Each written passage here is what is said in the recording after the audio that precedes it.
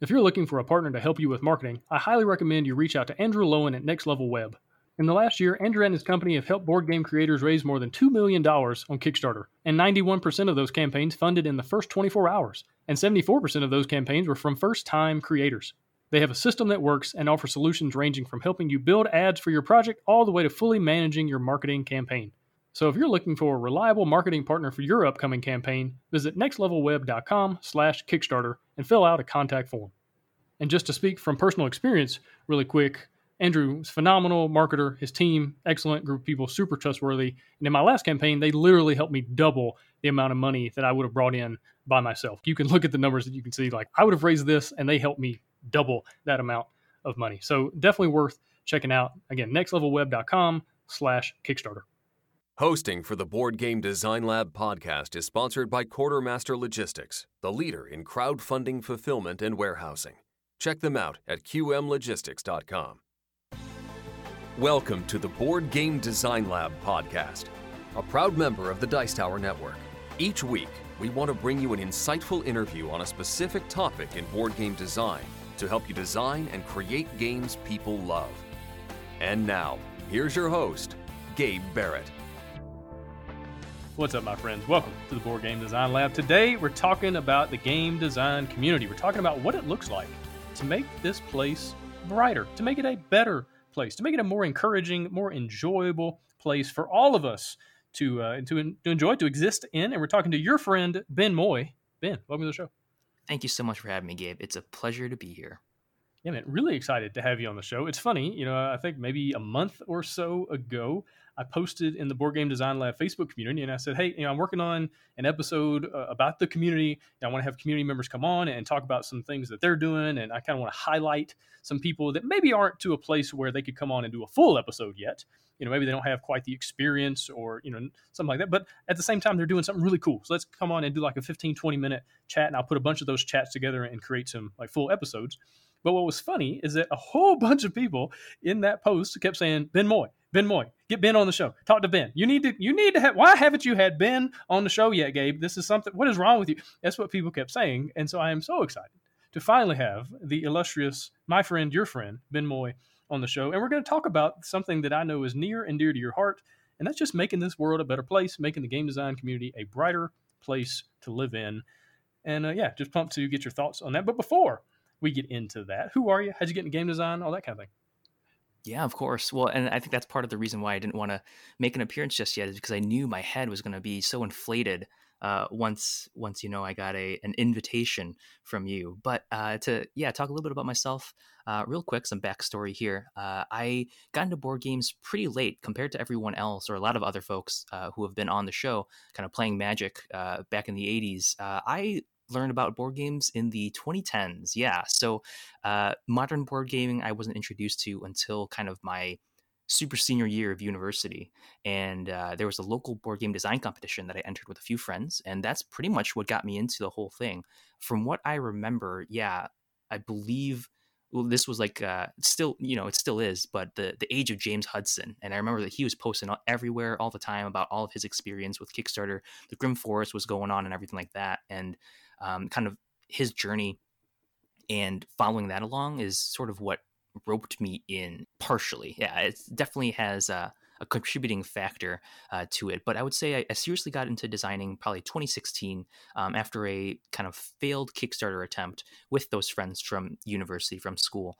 And since then, I haven't really let go. I remember too, you joining, some of the groups and posting about, I have this little podcast I'm thinking about starting, and you were super nice. So I said, yeah, sure, I'll give it a shot. And I'm pretty proud to say, you might not remember, Gabe, and I don't really remember the specifics either, but I want to say that I was one of like the founding members of your Facebook group, BGDL, Board Game Design Lab. And it's been so awesome, seeing it grow from whence it first began. And it's been just such a great thing to have a place, where I can support so many folks and connect with so many people who are new or veterans to the industry. Yeah, absolutely. And thanks for being, along for the ride from the get-go. It's kind of funny. I can go into the email list system, and it tells me like when certain users subscribed, right, to the email list. And initially, I did a giveaway to kind of launch the podcast. I did a giveaway of the first 5 designers that were on the show. I did a giveaway for like one of their games. So I think I did 3 winners, and you would get 5 games, all based on the first interviewees. And it's funny how many people are on the email list with that little tag of launch giveaway. And it's not a ton. It's not some kind of crazy number, but there's a handful of people I can look back on and go, wow, you have been here from like day 0. And I think you're on that list. I'm pretty sure you're one of the founding folks that's got the little launch giveaway tag next to them. And so I really appreciate you being here from the beginning. And it's been so cool to see you kind of grow and you evolve in what you're doing online. And now you're doing all this really cool content and live streams and videos, and alongside just the normal everyday, your friend Ben Moy here to help you feel better about your life and your game designs, posting in Facebook communities and that kind of thing. And so, yeah, it's just cool to work alongside people like you, just try to make this world a better place through games, through game design. And so let's get into that. Why is it important, do you think? I know this is like a cause that you kind of champion. Like, let's make this a great place to exist, to live, to be part of, what we're doing with games. Why is it so important? Why is this something that you have really put so much time, effort, and energy into as far as making this a brighter place to design games?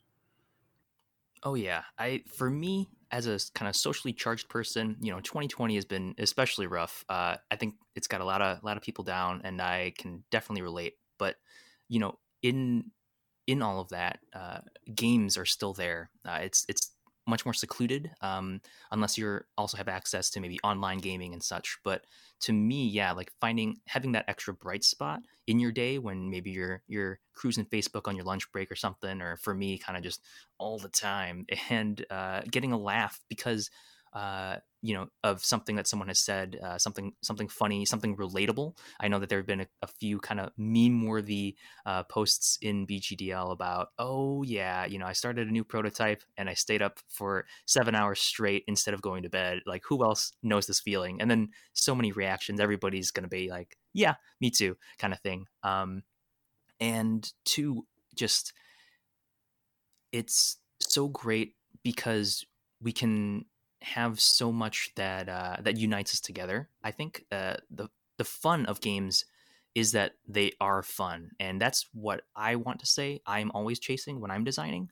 And whenever it is that I might be supporting or responding to another community member, it just follows that same line where I want them to succeed just as much as I want myself to. And I can't promise that that's true for everyone, but I think when you kind of go into this as a hobby industry, as a jobby, for some folks, it just makes things a lot better, where there's an expectation or an understanding, I think is a better way to put it, that it's not an especially lucrative thing. For most people, yeah, they're going to be dumping maybe even thousands of dollars into their projects to make them happen. And it might not be a huge commercial success, but in finding that you have, realized something from inception to completion, for me, again, that's success in itself.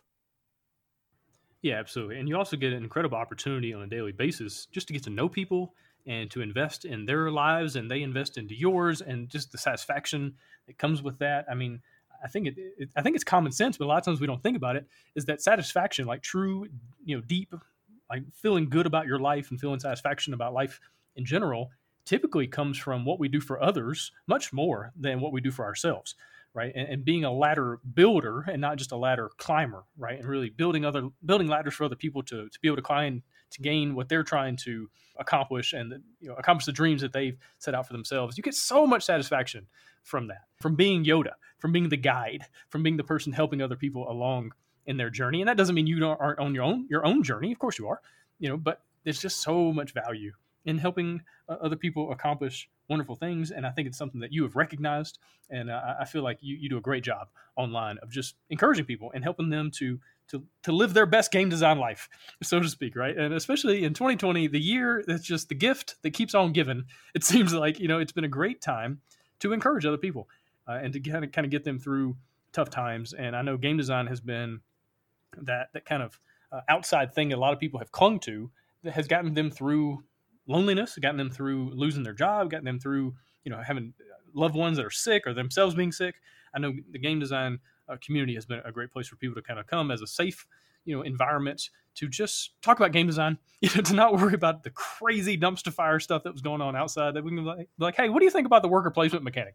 It's like, it's okay. I like dice play. We can have those kind of conversations as opposed to, hey, what do you think about the world that's on fire? It's like, well, yeah, there's a time and place for that conversation, but at the same time, it's nice just to get away. Oh, truly right. Yeah, there's a term, I think, when you're playing games called the golden circle, where, anything that happens during the game, you kind of leave at the table. And I think for a lot of people, yeah, like the golden circle right now is entering to the table as a sort of sanctuary, or a shelter from everything else. I think, too, if I may, something that you touched on earlier is like being able to relate to other people. Like, honestly, right now for me, I would say 90% of my friends are people that I've met through this hobby, through gaming. And, I'll be posting some kinds of statuses and whatnot on my personal profiles and everything. And, I'll get reactions from people that I've never met from, like other countries or just even other parts of the US, which is where I'm based. And it's just kind of so funny. And I'm so thankful, that we can be connected in such a way, through just the vast scope, of the internet, and meeting people that you might never see in your life, but is just something that, again, you guys share together, which is this hunger and this yearning of creation and bringing something new to life. I absolutely am gobsmacked by that and think about it almost every day, just how fortunate we are to live in a world that does allow for that. Even this past week, I was playing a game with a friend, Nathan, from Australia. And it's like, wow, we are, I think it's 17 hours difference with time, maybe even more. And it's just mind boggling, that, one of us is going to maybe lose a little bit of sleep, sure. But the fact that, again, we can hear each other and then, manipulate pieces digitally, virtually with each other is so awesome. Yeah, we live in exciting times. I interviewed some people, I guess, a couple days ago, that live in London, and we were chatting about some game design things for the podcast. And then a few hours later, I was talking to a manufacturer and someone helping me with shipment of games in China. And I live in Honduras, and I was also emailing back and forth with people in the States. Like, it's crazy how connected we can be now, and all the opportunities that are available. Like you're saying, you can play a game with someone on the other side of the world, and you can have a great time, and you can talk, and you can see them and play a game together. We live in exciting times where the table continues to get bigger and bigger and bigger, and more people are coming to the table. More people are getting a seat at the table. More people's seats are getting closer to the table, right? We live in exciting times when that's possible, and I'm a big believer in the old scripture that says it's not good for people to be alone. It's not good for man to be alone. It's not good for people to be alone. And I fully believe that. I think 2020 has shown us that, as more and more isolation has happened and more depression has happened, and all sorts of mental illness things are on the rise. Like, crazy things are happening to us psychologically because of the isolation. And I really hope that games have been a wonderful helper to people, even if you had to go online, even if you didn't get to meet with your normal play group during the week. But I know a lot of people have discovered games. A lot of people have discovered game design. I get emails from people saying, hey, I didn't know this existed. I thought games were Monopoly and Scrabble. And the other day I played Ticket to Ride for the first time, and it just blew my mind. And here I am. I want to design my own game. I know that's happening to a lot of people. And so I'm really excited. As awful as 2020 has been, I think there's a silver lining in that a ton of people are coming into the gaming industry. A ton of people are coming into the game design side of the hobby. And I'm just excited to kind of see where they go, right? They're going to bring new ideas, new perspectives on things. And so let's get into, maybe if you're a new person coming in, right? Maybe you just discovered this podcast. You're like, my goodness, like there's 200 some episodes. Where do I start? Where should they start, Ben? How does a person get into the game design community and just start to flourish and start to figure things out? What's your advice to newcomers as far as getting their feet wet?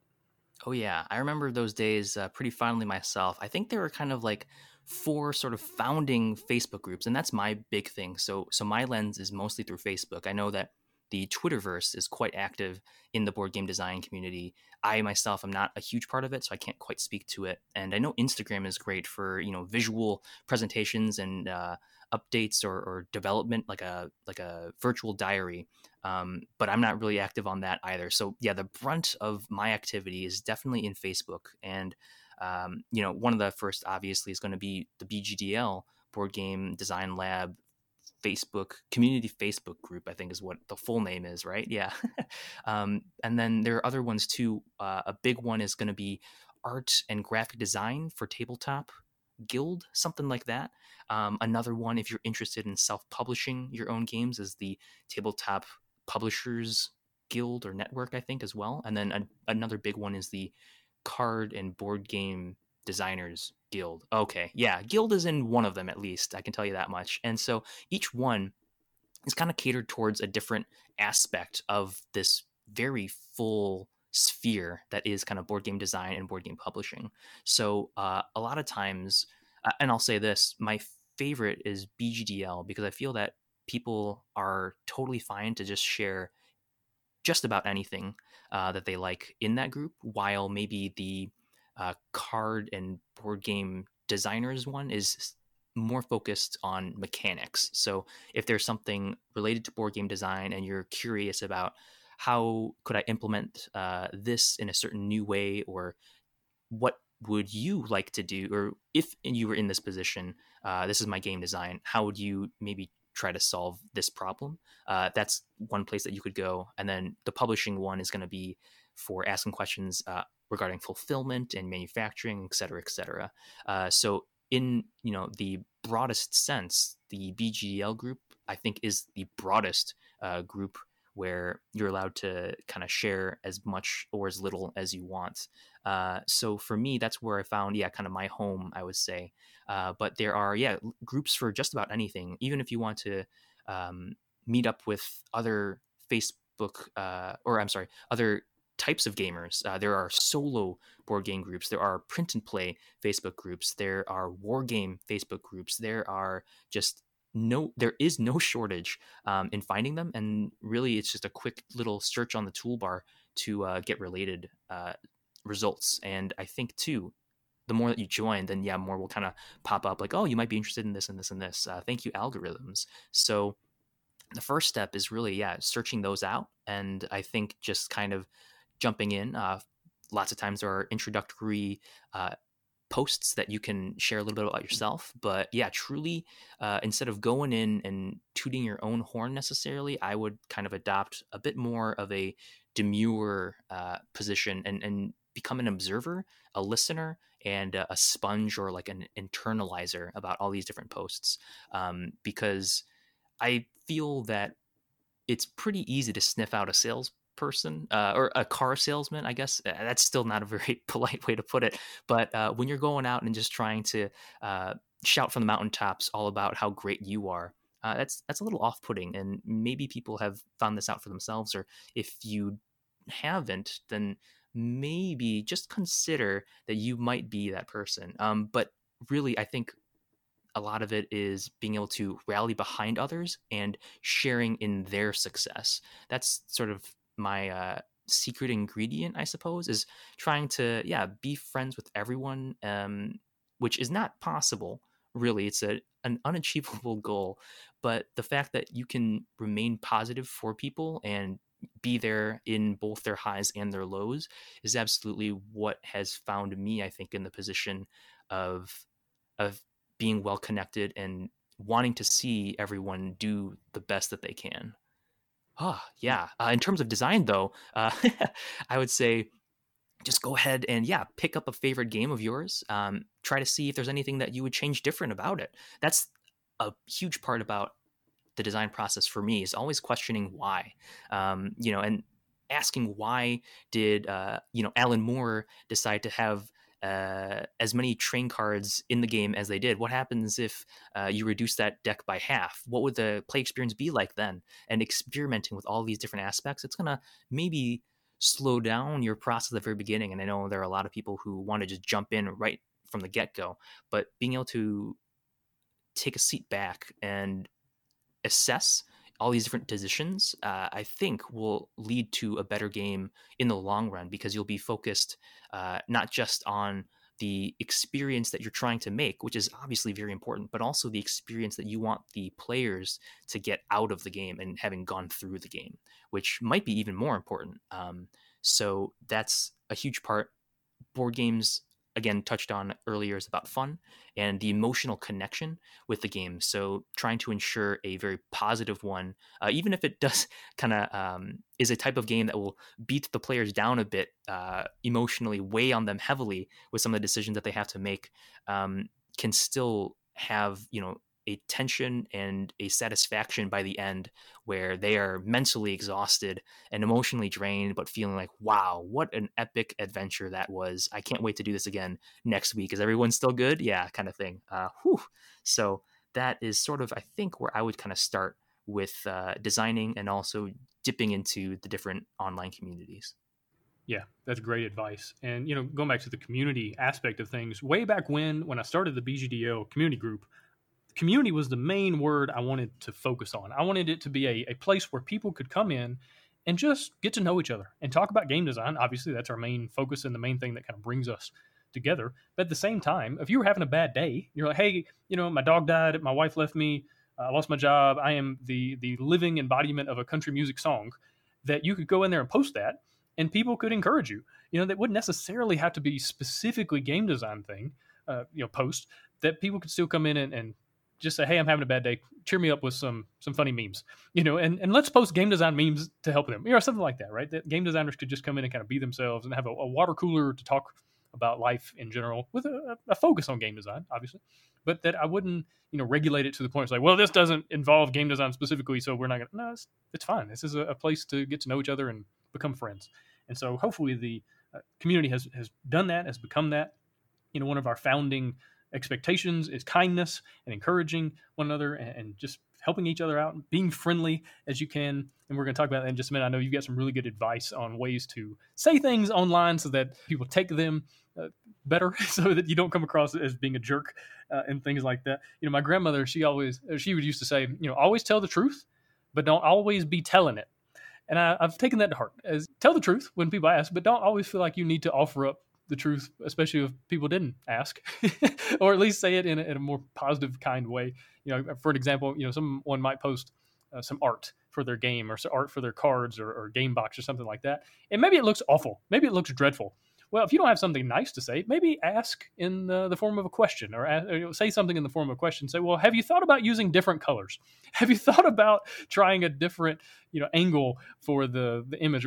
You can say critical things in a way that doesn't come across as you being a jerk, and just continue to be friendly. So what are some of your best pro tips for engaging with people online?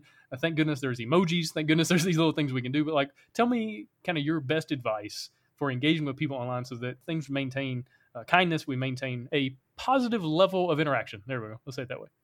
Oh yeah. Well, one more time again, I'm just going to reiterate that this is all, kind of my experience. So your results may vary, your mileage may vary, but I found, like you just mentioned, emojis to be a very powerful communicator in terms of emotion. I don't actually know what the term emoji comes from, but I'm pretty sure it's derived from emotive something.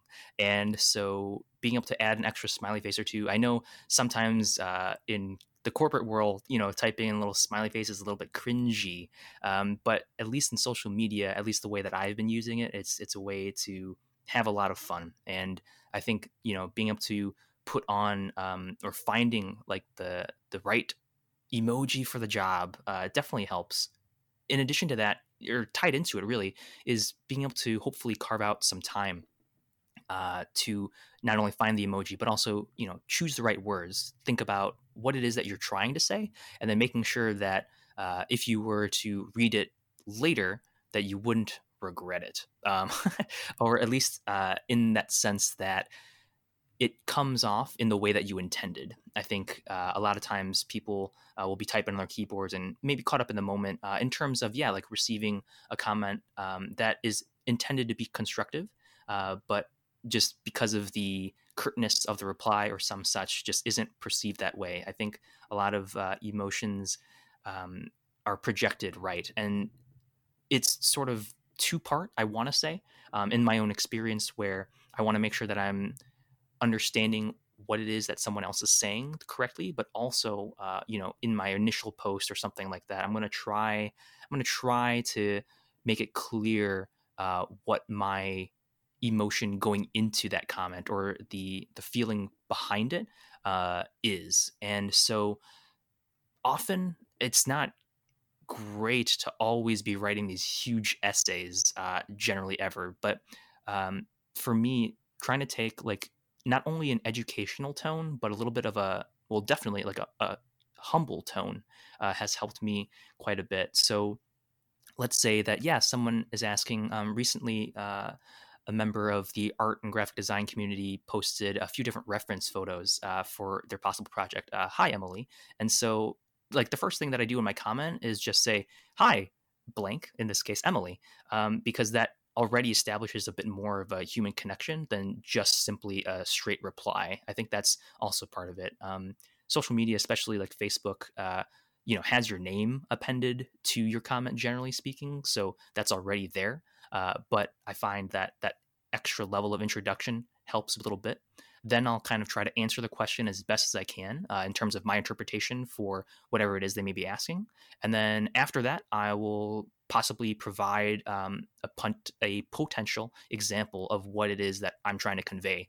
Taking that extra time to open up a new tab on your phone or in your browser, copying an image and then including that within the comment helps so much in kind of cementing, I suppose the word is, um, what it is that you have in your head to convey to the other person.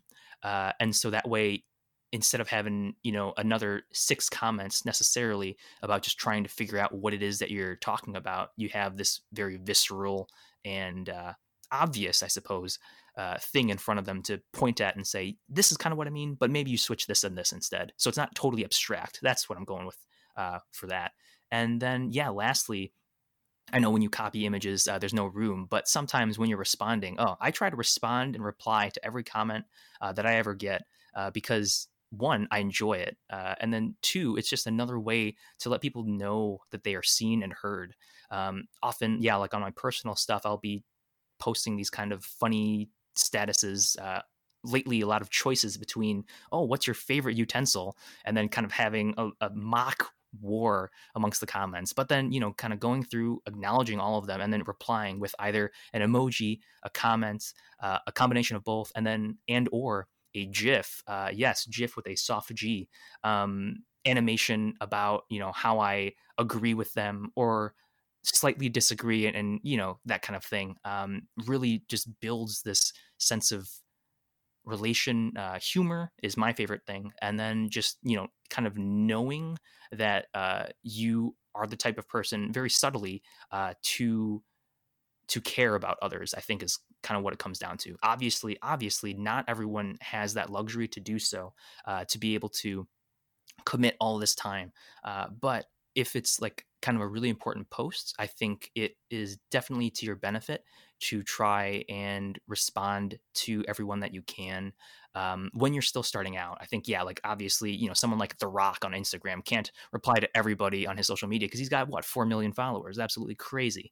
But knowing that, yeah, you can make a difference even in a little way like this in one other person who's probably in similar shoes to you, kind of in their life and career as a board game designer or person in the industry, I think goes a long way, especially when you start to see that person and recognize them, over time, because you'll continue to see each other over the course of your tenure, I guess, here. So that's sort of some of my tips that way. Compliment sandwich, absolutely. Like you said, Gabe, kind of asking, how can I put this not necessarily in a lighter way and not necessarily in a way that questions their intent or authority, but more in a way that's just kind of like, you've done this, which is great. Have you considered another way about it? Maybe this way could be even better for what you're trying to do because this. And I think like just adopting a less argumentative attitude, yeah, in comments helps a lot. And that's sort of a very general thing and usually not necessary. But I find that trying to instead replace what someone has done and offering another option, not even a substitute, but just like a path B is a smoother way to do it. So yeah, very, very high level stuff here in terms of very abstract and ethereal. But I think that's kind of a lot of what has gotten me to be here, I guess, where I am, where people want me on a podcast episode. Yeah, and I really like your advice in all of that. And it's a matter of just a lot of times changing your perspective and understanding. You get what you give, and so the more you give, the more you're likely to get. And you don't do it selfishly. You're not thinking, "Oh, I'm going to help this person so that they help me." Like, no, it's going to come across, like you said earlier, as like the sleazy car salesman kind of thing. But just going in with an intent to help and encourage and love people, and whatever that looks like in the moment. I find that affirming people, even if you just totally disagree with them, right? So I have a very good friend, one of my best friends. We've known each other for, I don't know, 28 years, I think, something like that. And we think very differently on certain topics. A lot of stuff we agree on, but there's certain things we are very opposite in. And what I've learned is that in our discussions and our sometimes disagreements and arguments, that it's so powerful for me to say to him, I understand why you think that way. I really, that's a really good point. I really understand the point you're making right there. I'm looking at it from this angle, though.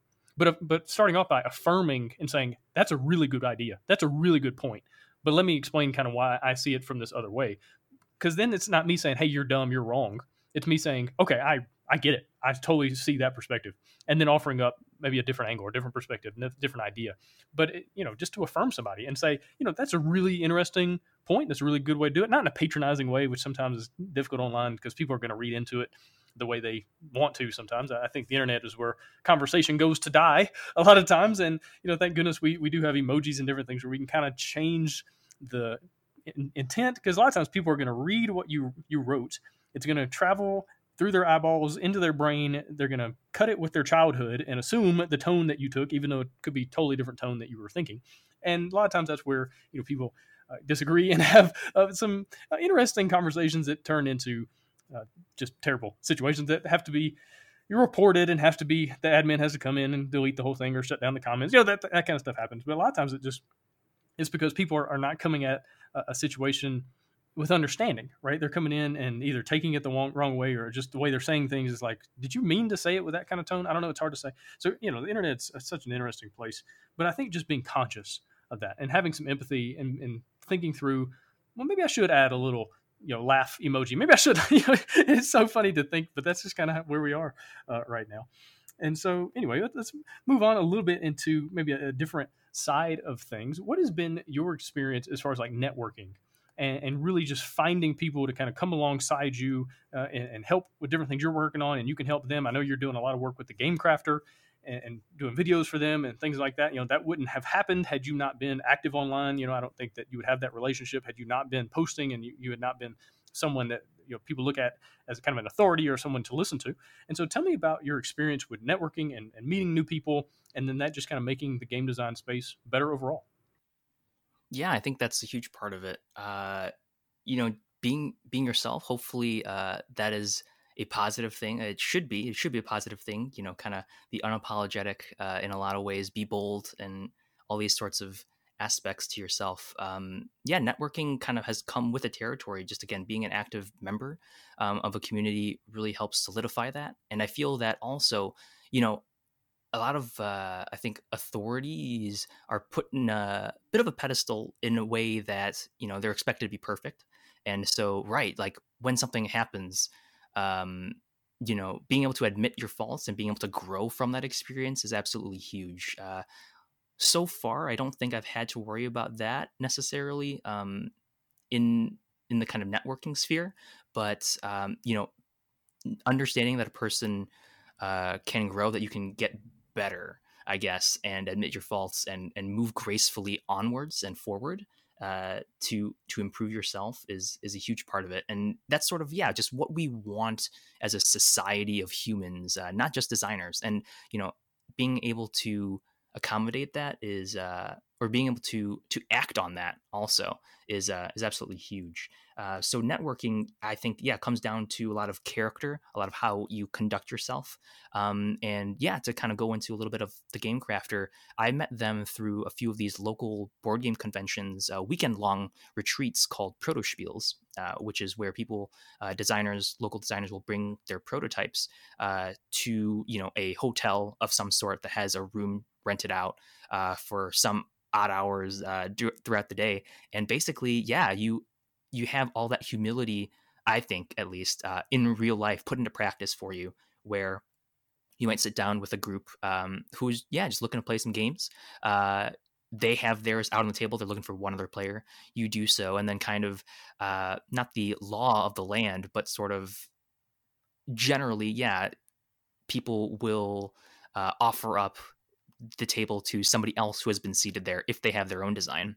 And that's how you quickly begin to not only get networking and connection with people who might actually have flown in from another part of the country, maybe, but also then, you kind of have the real practice in how to give feedback, live, and commit and say, oh, another thing too, that, this is how I feel about it. Obviously, I might not be your target audience, so take all this with a grain of salt. But I found that this was a little bit lacking, and maybe you could increase that by doing this. Often, I think, for a lot of past episodes have harked on this or touched on this, where the feedback that you receive from playtesters is often correct from the place that it comes from, but not necessarily the suggestion itself. So, in a similar way, you're kind of understanding or you're navigating, calculating almost, weighing the options of, the next time that I get this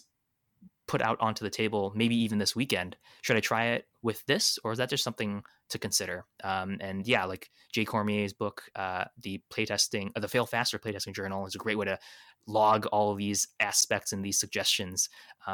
Sit on it for the night and then bring it out on the next day to try and see if it actually exceeds all your expectations. I know that I myself have had to adopt, or like kind of walk back to a few friends with my tail between my legs saying, I gave the suggestion some thought, I tried it out, and it worked a lot better than I was thinking. It might have a place here, for the rest of the game moving forward. And it's just a journey in being able to admit faults, grow, and really, just provide, from the game standpoint, the best experience that you can, again, for the players. So to kind of pull that and apply it to the board game community, I'm hoping, again, that, there are going to be, as it continues to grow and more people come in, more new faces and such, that it is as welcoming as we want it to be. And to do so is to reply and make heartfelt comments, or like very just engaged comments, not just passing letters and stuff necessarily in votes. Although if that's all the time you have, that's totally fine too. That's better than no activity at all. But if you can, say why you prefer this one over the other one, for like an art question. I know that you'd posted a few of those yourself for Hunted, Gabe, and kind of seeing some people voice like, oh, I think this layout is a lot more dynamic, and that's why my eye was drawn to it. That just speaks a little bit more volumes, and is maybe more useful to you as the poster to get that kind of feedback. So that's sort of where I'm all about for the community, and trying to, if possible, bring on others to help. And if you know someone who is kind of like a registered expert, okay, so I've been talking with Paulina Marie about their game Steam Up, and they kind of brought on I want to say a master of TTS, tabletop simulator scripting, where you can automate different things about the game so that players don't have to manually do them. Alexi Menardo, I want to give a shout out to, who has done like some amazingly cool things, and just those connections, right, are organic. I want to see Alexi succeed and do more, because I'm just fascinated with the quality of work that he has done for, my friends who I've made kind of recently too. And it's just rising tide lifts all ships. I know that has been said more than once before in this industry, as well as kill your darlings, or kill your babies. But I think that very much rings true, especially in the online community world, where if you can help, spotlight or feature more people, then it just kind of validates them. It affirms that they are, somebody, definitely, and somebody in the industry worth noting. But also too, it's just really fun, at least for me, to get like a little notification saying, oh, someone tagged you in this. You kind of read through what the post is about, like, oh yeah, okay, cool, I'm glad, thank you, I'm glad I was tagged in this, as opposed to something where it might be like, oh yeah, Ben eats Pop-Tarts upside down. That's really weird. And it's like, oh, that's less positive. Yeah, that's less bright. But maybe again, if somebody else reacts and's like, oh yeah, no, me too, actually, then there you go. It's just for me personally, kind of the more that you can engage with others, yeah, the more I've gotten out of it, I guess, is a long-winded way of saying that. Right. I completely agree. I think it's helpful, at least I have found it helpful, to always go into these situations, whether you're talking about a play test, or you're talking about posting something online, seeking feedback or seeking advice, something like that. Always assume you have something to learn. I think there's a lot of times where someone will post something veiled as a question, veiled as seeking feedback, but really it's just marketing, where they say, hey, which one do you like best, A or B? And it's really just, hey, I'm going to launch a Kickstarter next week and I want to get the word out. And that's, it is what it is. I'm not going to say don't do that, but maybe just think through it a little bit more. I know recently I was posting for my next hunted game called Woad Ridge, which is about these kids in the 80s who were kind of trying to figure out what's going on in their little Colorado town. And as any good kids on bikes movie from the 80s, you need a good little alien companion. And so I had 4 options. The illustrator had given me 4 different options, and I knew the one that I liked the most, but I wanted to see what other people thought. I wanted to get some other perspectives, other ideas, other opinions. And so I posted those 4 images, and the one that I liked the most ended up 3rd in the in the voting. And so I was like, oh, maybe I need to rethink this. And so I ended up just cutting number 3 and number 4, and I went with number 1 and number 2 that the majority of people thought were the better ones. And so I think it's helpful to always go into a situation just knowing you have something to learn, and also to see everything as an opportunity. I think that's helpful just in life in general. When good things happen, bad things happen, terrible things happen, that you see everything as an opportunity for growth, for understanding, to move you to a better place, and whatever that means, right? And so in game design, if you have a really bad play test, we'll see it as an opportunity to grow and to figure things out. Or maybe you need to put that game on the shelf and work on something different. Maybe it's an opportunity to kind of pivot and do a totally different thing. Or maybe it's an opportunity to go, okay, this game does work the way I hoped it would. Maybe I do need to pursue this further. Maybe this game is worth pitching to a publisher to get on a store shelf one day. But to see everything as an opportunity, because I feel like when you look at life through that lens, things go a lot better. Nothing can destroy you, right? The worst moment of your life can't destroy you if you see it as an opportunity. And how is this going to turn into something different? Not that you pretend like bad things are good things. I think that's foolish to go, oh, this awful thing that happened, it's really a good thing. No, it's not. It's an awful, terrible thing, and it always will be. But what opportunity is that terrible thing going to open up to you? And seeing the world that way, I think it's helped me a lot, especially when it comes to failure and trying something creative or trying something in business or in life, and then just crashing and burning, to go, okay, that sucked. But what did it open up? What have I learned? What can I figure out? How can I come back from this stronger, and in a year from now, be in a much better place than I am right now? I think that's been super helpful. Any thoughts on that? Any thoughts as far as especially new people coming into the design space or into the gaming industry, with ways to kind of look at things differently and to not, take, not be destroyed, I guess, when things don't go well, or you put so much time, effort, and energy, maybe money into a project and it crashes and burns. Maybe it's a Kickstarter, maybe it's something you were trying to, go in. Do you have any advice for people in those kinds of situations? Yeah, it's hard to say, because especially in those kind of moments, it's a lot easier to kind of maybe give up, and there's nothing wrong with that either. So it's really just a question of how badly do you want it. I think for some, the board game design thing is more of like a passing trend or hobby interest, and that's totally fine too. For me, I knew that it was something that I wanted to be with for a long time, again, because of the community and how supportive it's been. We talked a little bit before the show about kind of maybe my own little side venture and how different the attitude is towards secrecy and privacy, whereas in the board games industry sector, we can share just about anything. And I actually voice that very much so, to share that with people early on, because then you have kind of this established audience, I guess, who can vouch for you if some suspicious activity, comes up later, as opposed to maybe kind of like high tech companies that are always operating behind closed doors.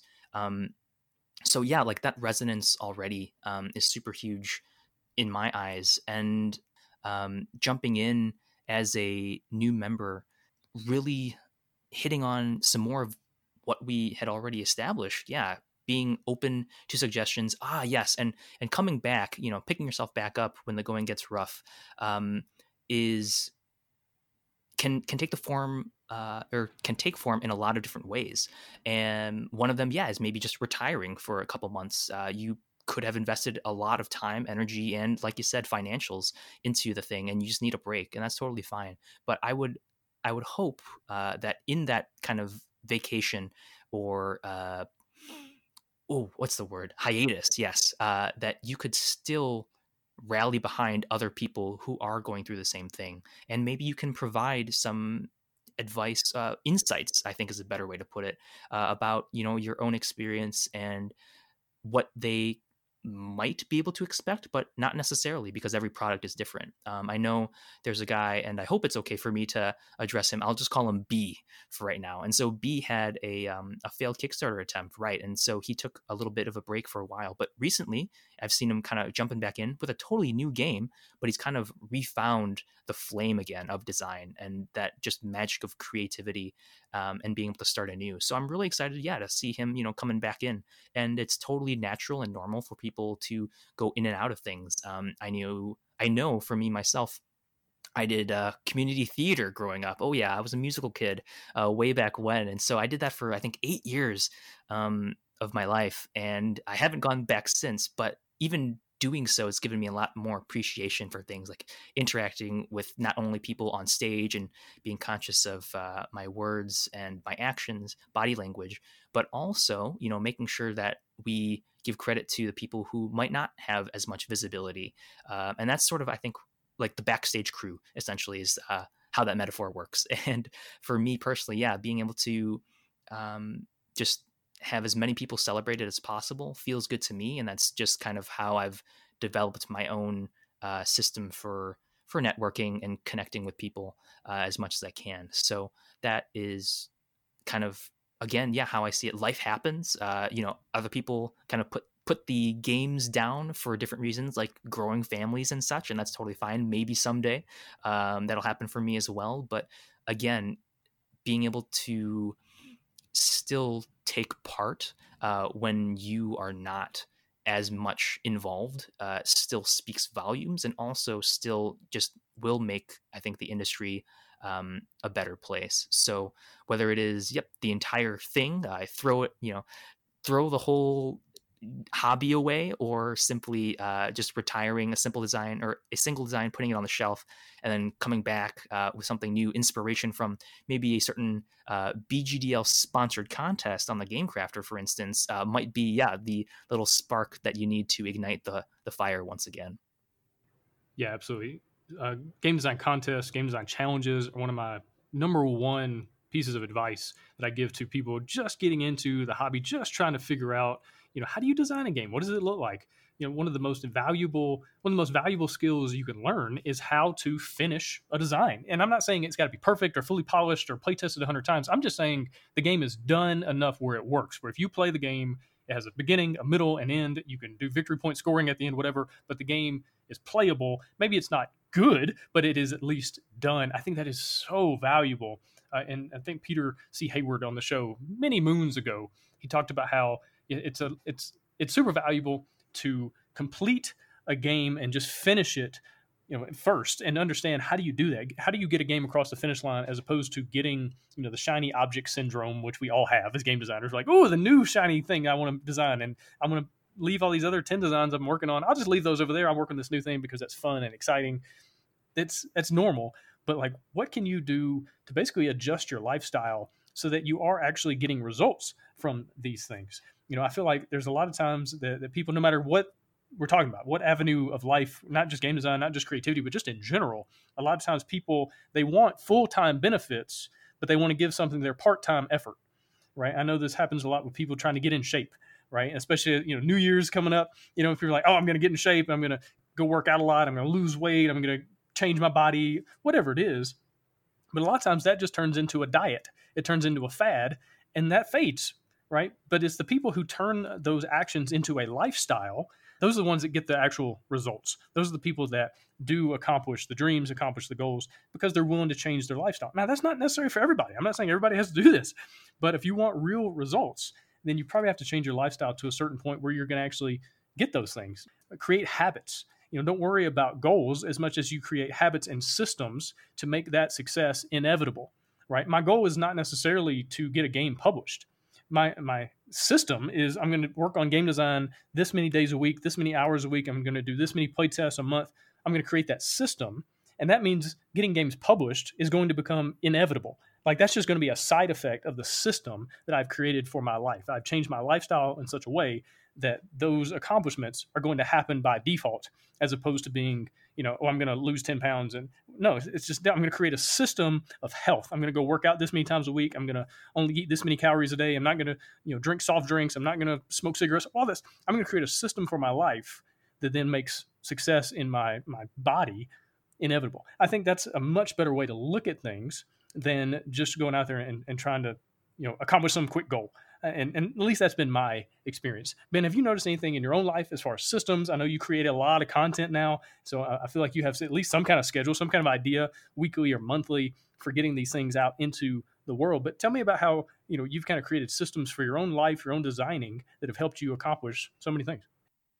Oh yeah, you got it. Well, I'm still learning, definitely for the structural side of things, absolutely. But lately, yeah, I've been doing some videos with the Game Crafter for almost 2 years now. Right. Weekly release, similar to the podcast. And yeah, early on, definitely it was kind of like I had a whole week. I was going to wait until the weekend because that's when I had time to do things. And then I would edit, and then I might be up, late the night before, making sure that it gets onto YouTube correctly and everything. And yes, especially lately, I've been, recording all of it during the week. It doesn't really take too much time for these videos. They're usually, definitely less than 10 minutes. Try to keep them closer to 5 when possible. And with the editing, reserving that for some time during the weekend, but having all the materials ready beforehand, just like you might cook a recipe, let's say some special egg fried rice. Yeah. So, when you have all the ingredients out on the table before you start cooking or on the counter, it's just a lot easier to get started versus trying to, okay, I got all the rice cooking. That's great. I'm chopping up the onions, and I got like the eggs. Oh shoot, I gotta go get the eggs from the fridge while I got the wok already on hot. And it's like, oh no, things feel just a lot more chaotic. You're gonna sweat a lot more in that way. And I think habits is absolutely the exact right way to think of it, Gabe. 100%, where it's just like a little micro change in your life that builds up over time. Yeah, like lately, to continue on with the fitness aspect, I used to do a fair amount of push-ups and whatnot around the house when I was bored and stuff. And lately, it's kind of just been cut out, and trying to get back into it. So don't necessarily. It's great to have a long-term goal.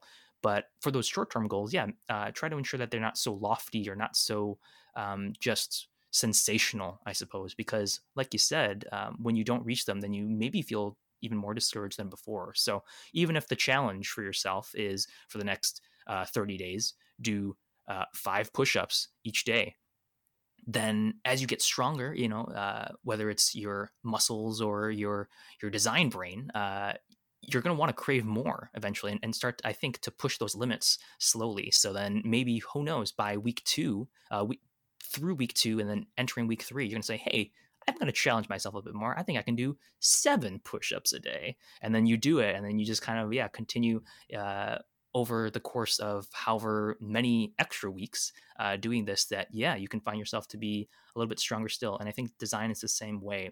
Experimenting with so many new things to you is absolutely my favorite way to design as well. At least I try to, from the outset, design a game that is unique from anything else that I've designed before. And I know other designers will kind of consistently use the similar mechanics or hooks because that's their brand, and that's totally cool too. But for me to grow that, again, attitude or sense of humility is, okay, I don't know anything about hidden movement games. Let me try to design one that I think sounds cool and fun and is fun. And then going into all those playtests, knowing that this is something that you've never tried before, I think helps to lessen the bruises a bit. But at the same time too, you're just going to learn a lot more as well. So researching other games maybe in the field is a huge part of it too, to make sure that you aren't not wasting your time, but that you're not doing something that's already been done before. As with any industry, innovation is a key part of it. And so that's a lot of what I'm trying to do now too, is gauge not just, how can I make a worker placement game, but what else can I infuse in a worker placement game to have it stand out from other ones in the genre. And that is going to be something that will really catch people's eyes. That's the kind of wow factor that is always talked about, where people can think, I've never heard that before.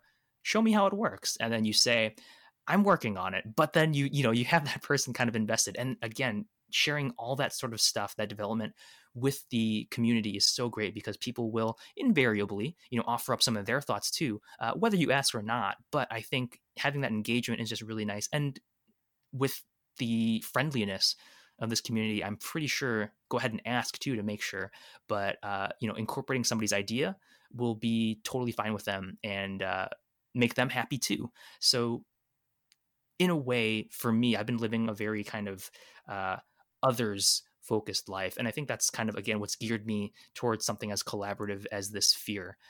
So if there's, a way to add in some of these small things as little habits, and kind of shift a little bit of the mindset that way, to want to not only share yourself, but also share in others, is a good thing. And that's hopefully, what makes things a little bit brighter indeed. Definitely. And I want to touch on something you mentioned just a moment ago. You're talking about time. And that's something that I've really been struggling with. It's like figuring out my schedule, figuring out time, and making sure there's enough time to do all the things, right? When it comes to family and faith and game design and business, all these things. And one thing I've realized, and this is kind of common sense, is like, you don't find time, you create time. You make time for, whatever you find is important. If something is important to you, then you're going to put aside the time for it. But one thing I've realized is probably more important is not about managing my time it's not as much about managing my time as it's about managing my energy. Because so often I will have the time and I just won't feel like it. I'm like, gosh, I'm tired. I'm spent. I'm burnt out. I've been doing too much today. And even though I've got this next 2 hours where I could work on game design, or I could work on something with the Board Game Design Lab, website or the community or something like that, I'm just going to sit here and scroll through YouTube and, just enjoy being a couch potato, because I'm spent. And so I've realized I've got to really manage my energy and make sure I'm doing things every day that give me energy, and I'm mitigating all the things that, take away my energy. So certain aspect or certain actions, they just drain me, and even though I present often as an extrovert, I am a very introverted person. Like, I get built back up from being alone, from being, away from people, from not talking. That's kind of what gives me energy. And so if I have a bunch of meetings in a day, or if I schedule like, a podcast or 2 podcasts in a day, then that's going to drain me. And so I've got to make sure I'm mitigating those things, maybe not scheduling more than 1 meeting a day, more than 1 podcast, recording in a day, just to make sure I'm managing my energy really well, so that when I do have time to do these things I really want to do, I'm really excited about, that I also have the energy to go alongside it. And as far as like making the game design space brighter, is managing your energy so that you don't maybe say something, that comes across as being mean or being unkind. And you didn't mean it that way. You're just drained. A lot of people, they say things when they're tired or when they're hungry that they normally wouldn't say, or they wouldn't say it in those ways. So I think just managing yourself, managing your energy is wildly important as well. But let's switch gears a little bit. Let's talk about the money side of things. Let's talk about what are some best practices. What are some things you've noticed as far as, like, there is a business side of game design where you're trying to get a game signed, or you're trying to fund a Kickstarter campaign. And so you want to make sure you're coming into that not in a kind of sleazy used car salesman kind of way. So what are some things you've seen work really well? What are some things that people need to be thinking about, so that when they do say, hey, I've got this thing, it's for sale, please buy it, please check it out, but it comes across in a way that people actually, want to go look at it? To like tie it all together like with a ribbon, with a bow, is just investment into those communities and engaging them. I know recently I talked with Joe Slack, who released his game Relics of Raja Vihara. Yes, I got it right this time. I'm pretty sure for the name of the game on Kickstarter, and it is a solo game. And kind of months before he even wanted to launch, just even throughout the development process, from what I understand, is that he was joining into like a solo gamers Facebook group that I maybe mentioned earlier in the show. And the idea is that you're not only there to self-serve, but you're also there to connect and engage and relate with people about this passion, right? Like, you're not trying to twist it into a tool for you only.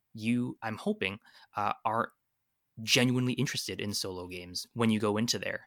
And so seeing again, like, what other people are playing, what they like about certain games, and those are just like little breadcrumbs that you could pick up and then incorporate or integrate into your own designs too. So then, a couple months, maybe a couple weeks, depending on how active you are and how well maybe you're received there, you can kind of say, by the way, I have been toying with a solo design of my own. Here it is. And what are your kind of thoughts on it thus far? Maybe, writing a little bit of a blurb for the theme and starting with just that, and engaging what people's feelings are towards that from the get-go, to see if maybe you're on the right track. I think kind of going to what you had said before about, having a decision made before you even ask is not the best attitude in the slightest, or kind of mindset when you're posing a question, because other people will pick up on that and say, what is this guy's deal, or what is this person trying to accomplish here? It's all an act, right? So to, I think, design a little bit by committee, at least, has worked well for me, because again, it shows that you care about others' opinions. So to carry on, with the example of the solo game, introducing just the theme, dipping your toe in, seeing if that works well. A couple of weeks later, say, oh, okay, so I kind of went with this theme here. I have this really neat mechanic, I think, but I'm kind of at a bit of a halt in the design process. Like, what more could this game have? And then, you post maybe a few poll options and people can vote on it that way. Or it's a simple post and then people just type up what they want, or both, so ways to engage, slowly, and get them invested in your product, because you are investing time into their thing, is huge to me. I know that there's like a lot of, what's the word, cross promotion as well, like with Kickstarters, especially like for the first time creators, and well, even now, not even the first time creators, but also the big name ones too, which I think is really cool, because you're trying to boost somebody else up who is, again, in the same shoes as you. I know that we had done that for my first campaign that I briefly touched on before, and it was really neat. I don't know, I hope that it brought in a few people, but just doing what you can to kind of build awareness is always a number one thing for me. So, like, in terms of financials, board games is not especially lucrative, as anyone will tell you, but I think just trying to give, again, more than what you take, as you mentioned, is a huge part of it. Whether it is even like services, potentially. I've seen recently like a few different proofings ideas here, and honestly, I think just doing these services out of the goodness of seeing a niche that is unaddressed yet. I know, like, Lucas Gerlach has been doing his board game rules exchanges through BGDL for, I want to say, at least the last year, and that has been an awesome thing for not only, again, having providing a service, but connecting people together. I know there was a guy on there who I read their Boneyard Rummage, I think was the game. I think that was Brent. So hi, Brent. Kind of been following along. I joined his Instagram account to follow with the new stuff, and I think recently the last post that I saw of his was kind of like the latest tiles and everything. It's like, oh hey, I remember those, because I looked over his rule book, which was like an early stage kind of thing, making sure that everything made sense and all that kind of stuff. So just taking some steps forward to provide what you can to others, and then kind of investing in them is a big part of it. I've heard that some publishers might even try like I guess maybe venture capitalist route, like trying to get not only business loans, but also like a what's the word I'm looking for? Not a sponsor. There's another one, an investor. So that could potentially work too. I haven't too much experience in that way myself, but yeah, truly, I think I don't want to say more important than money, because when you're running a business, you really do need that to keep it alive. But for me, kind of what I've been putting forward is time, and time is money. So maybe that's how I can make that happen, make that work. Yeah, absolutely. And I think it's, at least in my case, it's about making sure I put the right perspective on money, right? Honestly, I don't do this to make money. I make money so that I can do this. You know, I would still do this podcast. I would still do a lot of the things in the Board Game Design Lab community if I didn't make a dime from it, because I love it, because I really enjoy it, because I'm passionate about this. I really want to bring more games into the world. I want to bring more game designers into the hobby. I want to make the world a better place through games, and I feel like this is a great way to do that. And I would do that even if it only costs me money.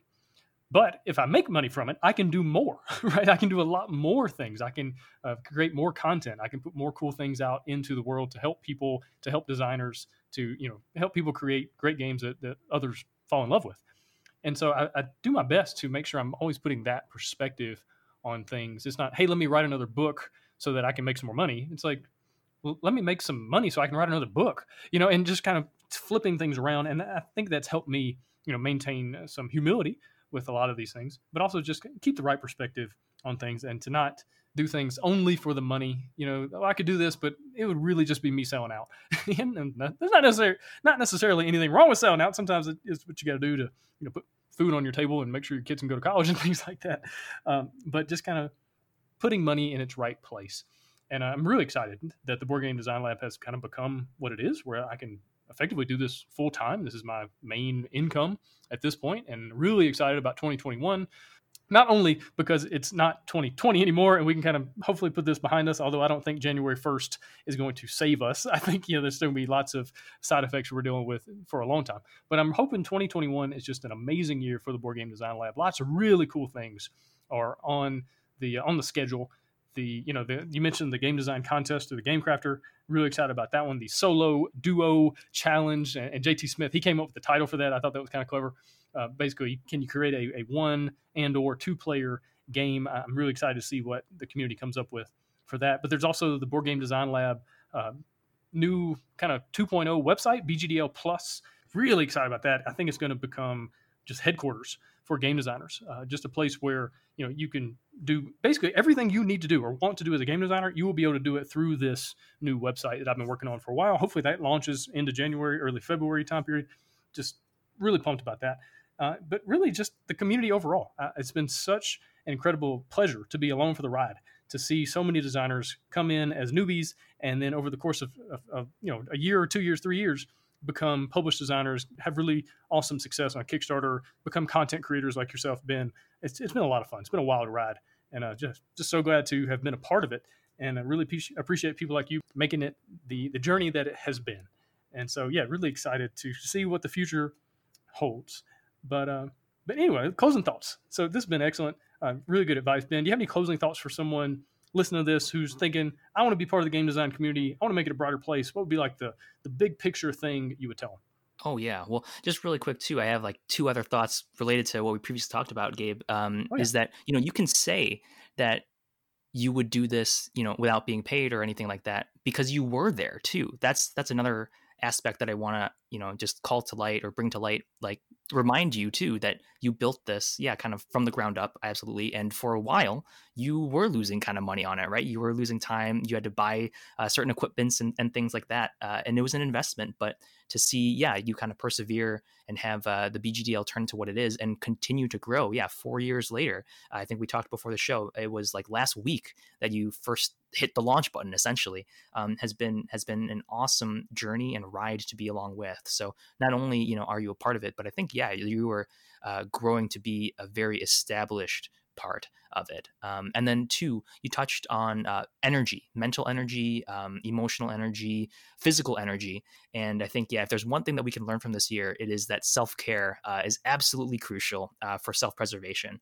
And so if you need, to take those 2 hours to watch YouTube videos, if you can, not saying that you have to, make at least one of those videos about something educational that could maybe, bring you forward maybe in this path. So one of those videos could even be a how to play video of a game that you've heard about, that you don't know anything about necessarily, but that a lot of people are raving about.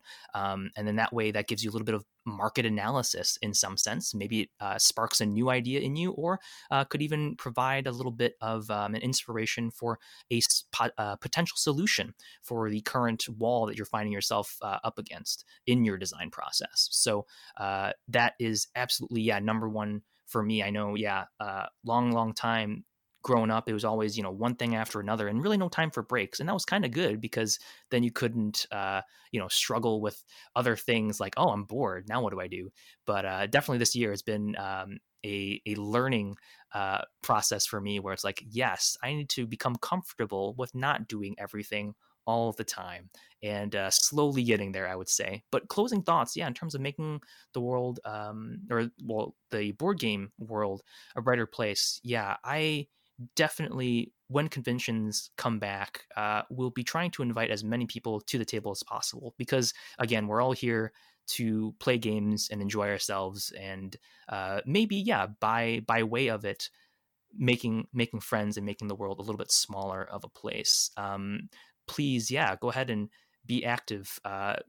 Feel free to start a habit and make one comment a day, on different Facebook groups and such, to just kind of establish yourself a little bit, but also, show others that, what they're doing matters, especially to them, maybe not directly to you, but you can help them make it matter to other people by bringing, more traffic to it, by supporting their work and trying to help them make it the best that it can be when it inevitably, launches, whether successfully or less successfully.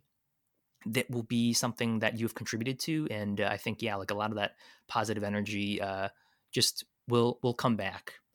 So that's use emojis, not seriously, but maybe, at least for me, that helps to, again, connote a few different nuances in my language and such. And man, those GIFs with soft G's, absolutely love them. So not everything has to be game related. I hope that, maybe some of these things can bring into just real world as well, learning a mindset of humility and an attitude of empathy, as you said, for others, is just a good thing to take away, even off of the table. So if you can, do things to make people's days brighter in just that little way. And I'm hoping that, it can all be brighter very, very soon. Very cool. Well, Ben, tell me what you're working on and where people can find it online. Oh, absolutely. So last plug would be that a lot of my board game pursuits are on my Facebook page. Your friend Ben Moy designs board games. And if any listeners are feeling so inclined to reach out, please add me on Facebook, send a request. Feel free to send a little message too. Just if we don't have mutual friends that I know who you are a little bit, that definitely helps. But I will absolutely be around on Gabe's BGDL Facebook group on Facebook. Feel free to send me an email too, if that's your preferred method of contact. Benjamin W. Moy, BenjaminWMoy @gmail.com, and we can talk design, we can talk life. I'm totally happy with just getting to know you, and hopefully we can support each other, moving forward. Absolutely. That's, to me, the name of the game, and that's why I'm so glad that it has so far proven true as well. Just continuing to share in each other's successes, lifting each other up, and making great games that people love. Awesome. Well, Ben, really appreciate your time. Really appreciate you coming on the show. Good luck with all the things you're working on and everything else you got going on right now. I really appreciate the invitation, Gabe. It's been an absolute delight, and I can't wait to see, where the BGDL goes in the next 4 years to come. You and me both. Thanks for listening. Hosting for the Board Game Design Lab podcast is sponsored by Quartermaster Logistics, the leader in crowdfunding fulfillment and warehousing. Check them out at qmlogistics.com and find all sorts of game design resources, bonus material, and chances to win free games at BoardGameDesignLab.com. And until next time, keep designing, keep playtesting, and keep creating great games. Did I mention keep playtesting?